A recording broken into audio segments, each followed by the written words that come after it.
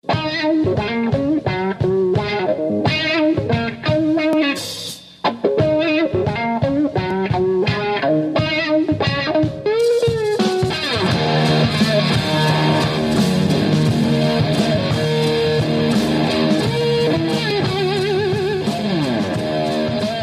better than this? Guys being dudes here on the Draft Dudes podcast, presented by Locked On.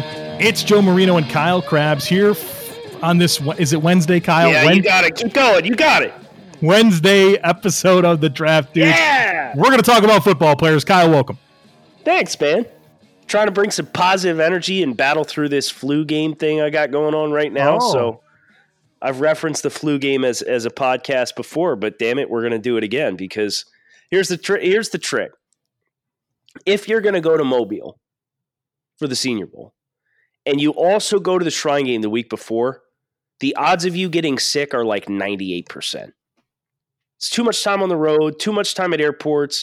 Lock it in. And that's where I'm at right now. All right. Well, next year we got to have a plan for you, an orange juice plan, a vitamin plan, and see if we can break the trend. Put me in the bubble.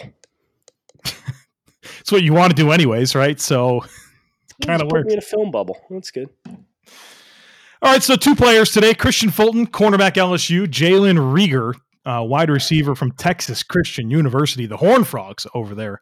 We want to talk about these guys. We think we did one of these earlier in the year. It was like Laviska Shenault and Derek Brown. We'll probably do a lot more of these moving forward as we are kind of in this mode where it's rise and grind, tape all day long, writing reports. And so we want to get some good discussion here on the podcast to let you guys know what we feel about these players that are going to be on your favorite teams in just a few months. So we're going to start with Kristian Fulton today. Let's do. All right, so a little background on Kristian Fulton. He is a senior. He was at one point scheduled to come to the Senior Bowl. He ended up not attending the event. Fulton's listed at 6 foot, 200 pounds. Had a brush-in where it's like a diluted drug test, wasn't it? Yeah, in 2017. And he was initially suspended for 2 seasons. And the NCAA came back and cut his suspension in half, like, what was it, like 2 months before the start of the 2018 season? Yeah. It's like, oh, yeah, by the way, you're able to play this year. Yeah. And I thought he played better than Greedy Williams in 2018. And I thought, I don't want to speak for you, Joe, but when you really intimately watched LSU on a week-to-week basis, snap-to-snap basis, I thought he played better than Derek Stingley this year. Big facts. That is probably a little bit of a hot take, but Stingley got a lot of balls thrown at him, and it seemed like quarterbacks were content to throw after the inexperienced guy instead of trying to test Fulton. No question about it, Kyle. And that was one of my takes that I was ready to drop on this podcast today. So you went ahead and put it out there. I absolutely agree with you. It's funny, like, not that I want to turn this into a Derek Stingley conversation, but I do want to say like, he's outstanding. He's a freshman, played really well. But I thought it was so interesting how many times I've listened to analysts, whether it's reading through a tweet thread or just people talking about Stingley, specifically mentioning, this receiver and how they fared against Stingley.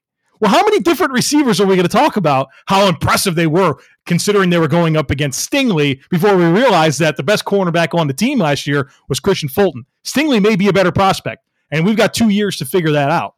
But this LSU secondary has been really outstanding for the last couple of years, and I think Kristian Fulton has been the centerpiece as to why.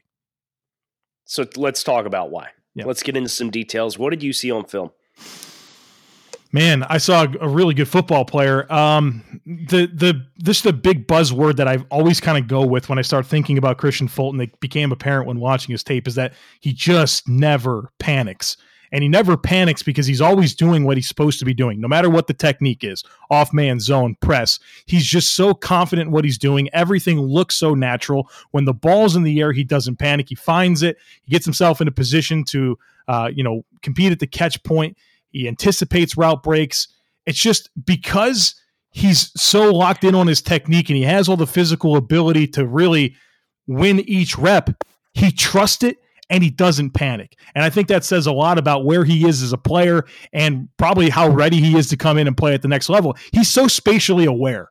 That's one thing that I also came away with, that no matter what the situation was, red zone, whether it was a zone coverage where he's overlapping, squeezing a route, passing it off, those types of things, it just feels like he just has such a savvy awareness about everything going on around him, and it leads to that natural play. It leads to that never panic type mentality, and I just think he's just so consistent in just about everything you're looking for a cornerback to do. Well, I think the never panic mentality is really important because you could tell he's been taught, like, just play the hands. Like, he's not a guy that's going to get his eyes back around and pick up the ball in flight pretty early in reps. And because I think he's really good in press man and playing in phase and from the trail position, he's not given a lot of opportunities to play overhang and then break on stuff in front of his face. Mm-hmm. So you see him so effectively, whether it's, RPOs and they're running slants and he's in phase and he kind of converts and gets his eyes inside late. Like, he's got the length and he's got the hand-eye coordination that he's constantly batting balls from that inside hip. When you test him vertically, he'll go straight up and break the hands. I thought that was because if you're going to look for knocks on Kristian Fulton, I think one of the biggest things people are going to point to is, well, he doesn't have a lot of ball production, right? Not a lot of consistency in generating and creating turnovers. But if you watch him play, it's because A, he's so sticky, he's not getting targeted nearly as much.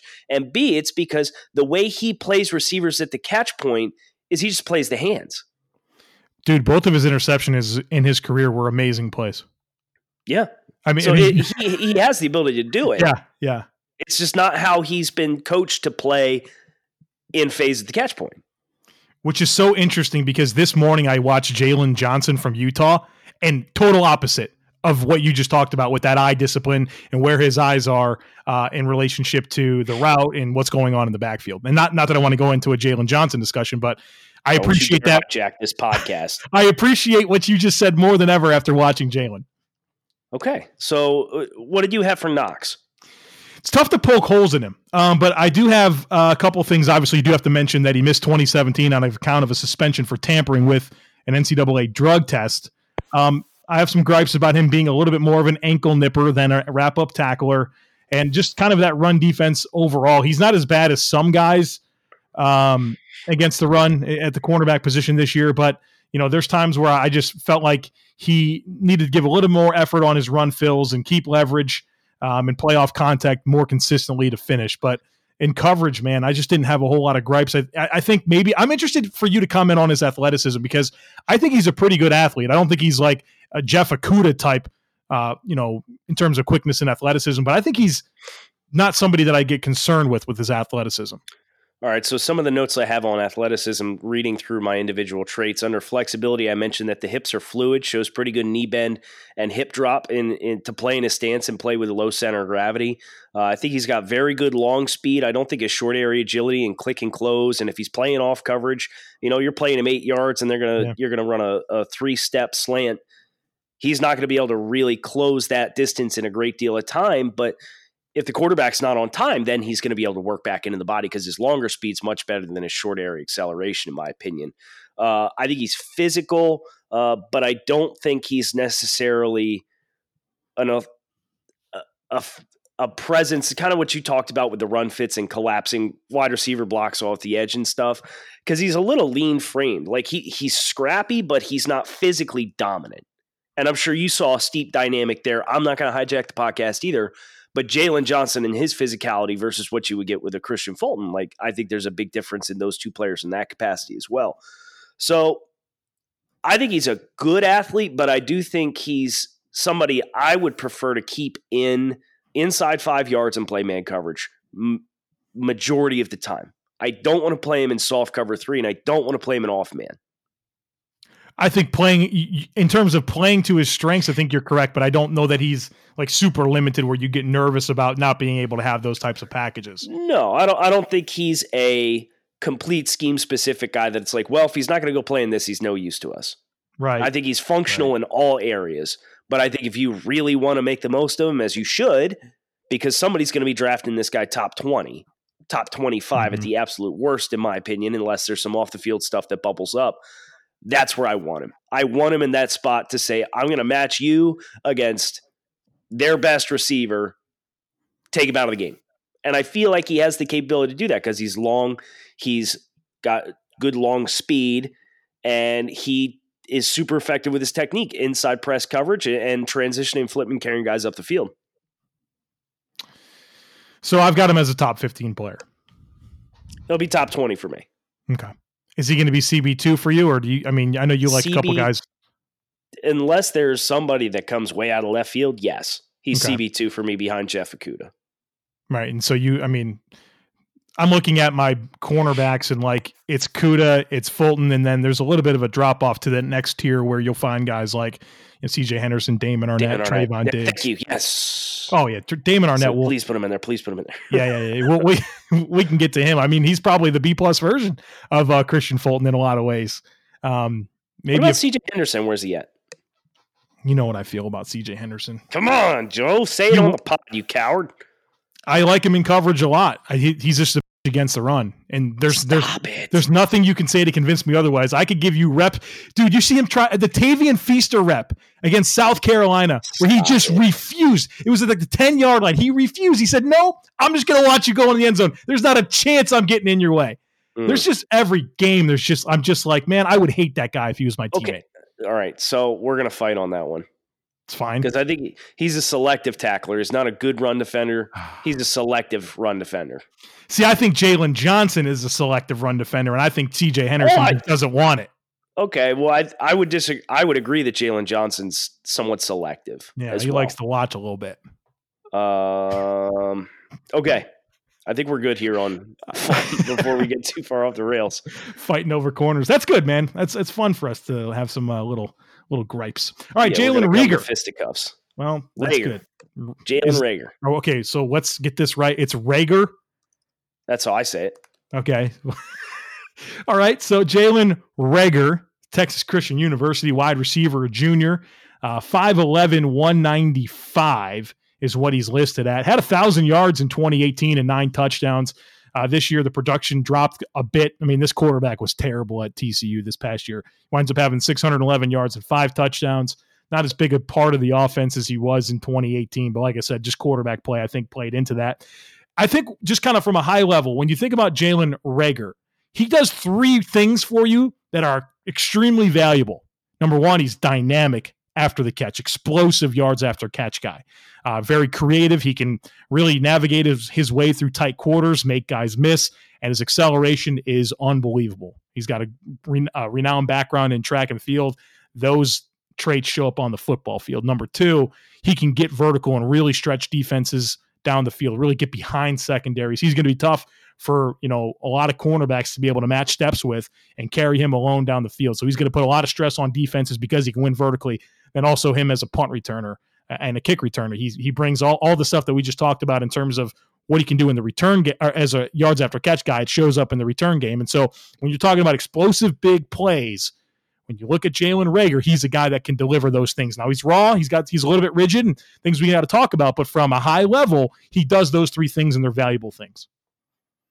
You think he's read our reports? Oh, he read my report yesterday for sure. The man's out there subtweeting me. No doubt about it. Yeah. Well, to be fair, my worst trait for Reagor is drops. So I saw some of the same things that you saw with his hands, and I guess we'll start with that point. And I think there's a lot more positive than negative to talk about. Mm-hmm. So I want to get this out of the way. Thought they were concentration drops. Really, it just seemed like he wanted at times to get his eyes up out of the catch too quickly, and I'd be curious what his hand size actually checks in at, as far as he's not a guy that's going to win a lot when you test his catch radius. He can go up and elevate and play above the rim, and I'm very comfortable with what he can do there because he's so explosive. But if you're going to ask him to go down low and dig one out, or if you're going to throw one that's a half a football length too far out of his immediate wingspan, those are the areas that I thought you started to see the inconsistency come into play. So I'd be interested to hear what because I watched him in late December. I'd be interested, you, guy who's watched him more recently than I have, if you felt like you got a lot of the same impressions out of him. I agree with you that that's one of the root causes of his drops. I do think there's some other things as well that play into it. Number 1, hand alignment, the way that he greets the football, not always consistent with the technique that you're taught as a wide receiver in terms of thumbs up if it's above the waist, thumbs down if it's above the waist, thumbs up if it's below the waist. Sometimes he's late to get his hands there, and that sometimes is a good thing because you don't tip the ball's arrival. But I think it just kind of gets on top of him a little bit, and he doesn't have that natural hand alignment to get himself in position to handle that football. And then also just like in terms of, like you talked about, extending his catch radius above the rim, yeah, he can jump and catch a football. There's plenty of reps doing that. But when he's got a little bit of contact that he has to deal with, and you kind of combine that with just what I think are just unnatural hands, not like terrible, like he's just going to not be useful because he doesn't catch anything, but there is that lack of natural hands that I think when you challenge him with contact or, traffic around him, it doesn't always produce the results you're looking for. So I think it's a combination of all three of those things. Yeah, I don't think he's an alpha at the catch point. He's had some really nice plays at the catch point. Yes. But it's just not an area where you're going to hang your hat. Like you said, Right. There's 3 areas that you can really count on him winning for you definitively. Catch point and contested and back shoulder throws. He's got some good body control. Mm-hmm. So, if you put it on the outside shoulder, not outside of it, because then that's where I start to get a little shaky as far as is he going to haul that ball in. But if you put it on the back shoulder and it's well timed and Reagor does his job to peel late, you can win in those areas, but he's not going to bail out an inaccurate quarterback, I don't think. Yep, that's a good way to put it. Yep, I agree with that. So let's talk about the wins here. He's so explosive vertically. I would have loved to have put him in an offense where, you mentioned the quarterback play being inconsistent at TCU, and there were a lot more reps. He was like Laviska Shenault this year if he got the ball when he was actually open instead of just when the ball got there, the production would have been night and day versus what we actually saw. Yeah, good point. Man, I watched the Oklahoma State game, against the TCU Oklahoma State game, and there were just 2 interceptions that this quarterback threw that, it was like an in rhythm 5-step drop, hit his back foot, and just sailed it down the field like just a lob to nobody except for the deep safety. And it was just like a warm-up throw for that safety to just go and break on it and just catch the football. I'm like, brother, I don't know what this quarterback is doing. And that definitely showed up. That's a good way to put it. That explosiveness, that's that really just elusive skill set that he has, it leads to some really exciting, aggressive angles off the line of scrimmage when he's releasing. And so if you're going to play up on top of him, you better have unbelievable lateral mobility to slide and keep square, or else he's just going to blow right by you off the snap. So that was another thing that I appreciated. I think on top of his long speed that he already has, his ability to really take those aggressive angles gets him in position to get vertical and create that separation down the field. Now, I'm curious. You said you thought you saw some rigidness. In what areas of his game did you see that? Because I apply that to the angles that he takes and what his lateral mobility is at the line of scrimmage to beat press. And I thought he was pretty twitched in that area. So I'd be curious what part of his game you thought you saw him be stiff. I wasn't saying rigid in terms of anything he has athletically or physically, rigid in terms of rough around the edges, some things that he has to work on. Yeah. Okay. Yeah, that makes much more sense because I'm watching him beat press, right? Yeah. And whether it's a skip release or hard inside jab and then stepping outside, the amount of ground that he can cover, because he's not a big guy either. He's listed at 5'11". He's pretty dense, but he's not a big, long strider guy. And pair that with the 0 to 60 that he's able to provide. Like I put his best skill as vertical receiving, because if you're going to press him, he's going to stack you in no time at all. If you play 10 yards off, he's going to stack you in no time at all. So I think the explosiveness that he brings, and he's not just a straight line runner either, is a really exciting projection to the next level based on this is a guy that most likely is going to be a much better pro player than he was a college player, strictly because the opportunities and targets and volume is going to be there at a much higher rate than what you're going to get or what you got at TCU. We talked a lot about the hands, Kyle.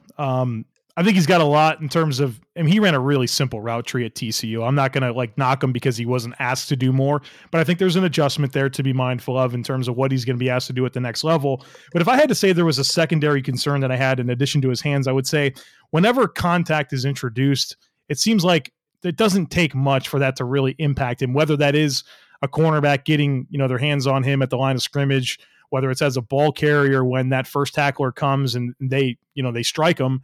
It just feels like whenever those types of things are introduced at the top of routes, at the catch point, those are not situations where I think he finds himself winning as consistently. And like when you bring in another receiver like a Henry Ruggs, who I guess you would say they have similar strengths, maybe not similar weaknesses, but like Henry Ruggs is one of those burners that has all the great attributes that we're talking about with Jalen Reagor, except for when the physicality and contact is introduced, he holds his own a lot better. And I thought that was a concern for Reagor. Joe, let's talk a little bit about his placement in the class, right? Mm-hmm. Because it's a very stacked wide receiver class. This is the first time I've had 2 wide receivers with top 10 overall values as far as prospects.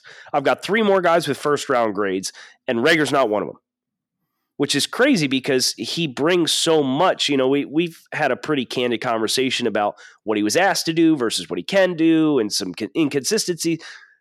You can't coach a lot of the stuff that he brings to the table. And I wouldn't be surprised to see a team fall in love with the uncoachable component of him and for him to go higher than some of the guys that I have graded above him. But this isn't going to be a top 50 player for me, which means this wide receiver class has a lot of depth because you're talking 6, 7, maybe 8 guys in the top 50. It's a great class.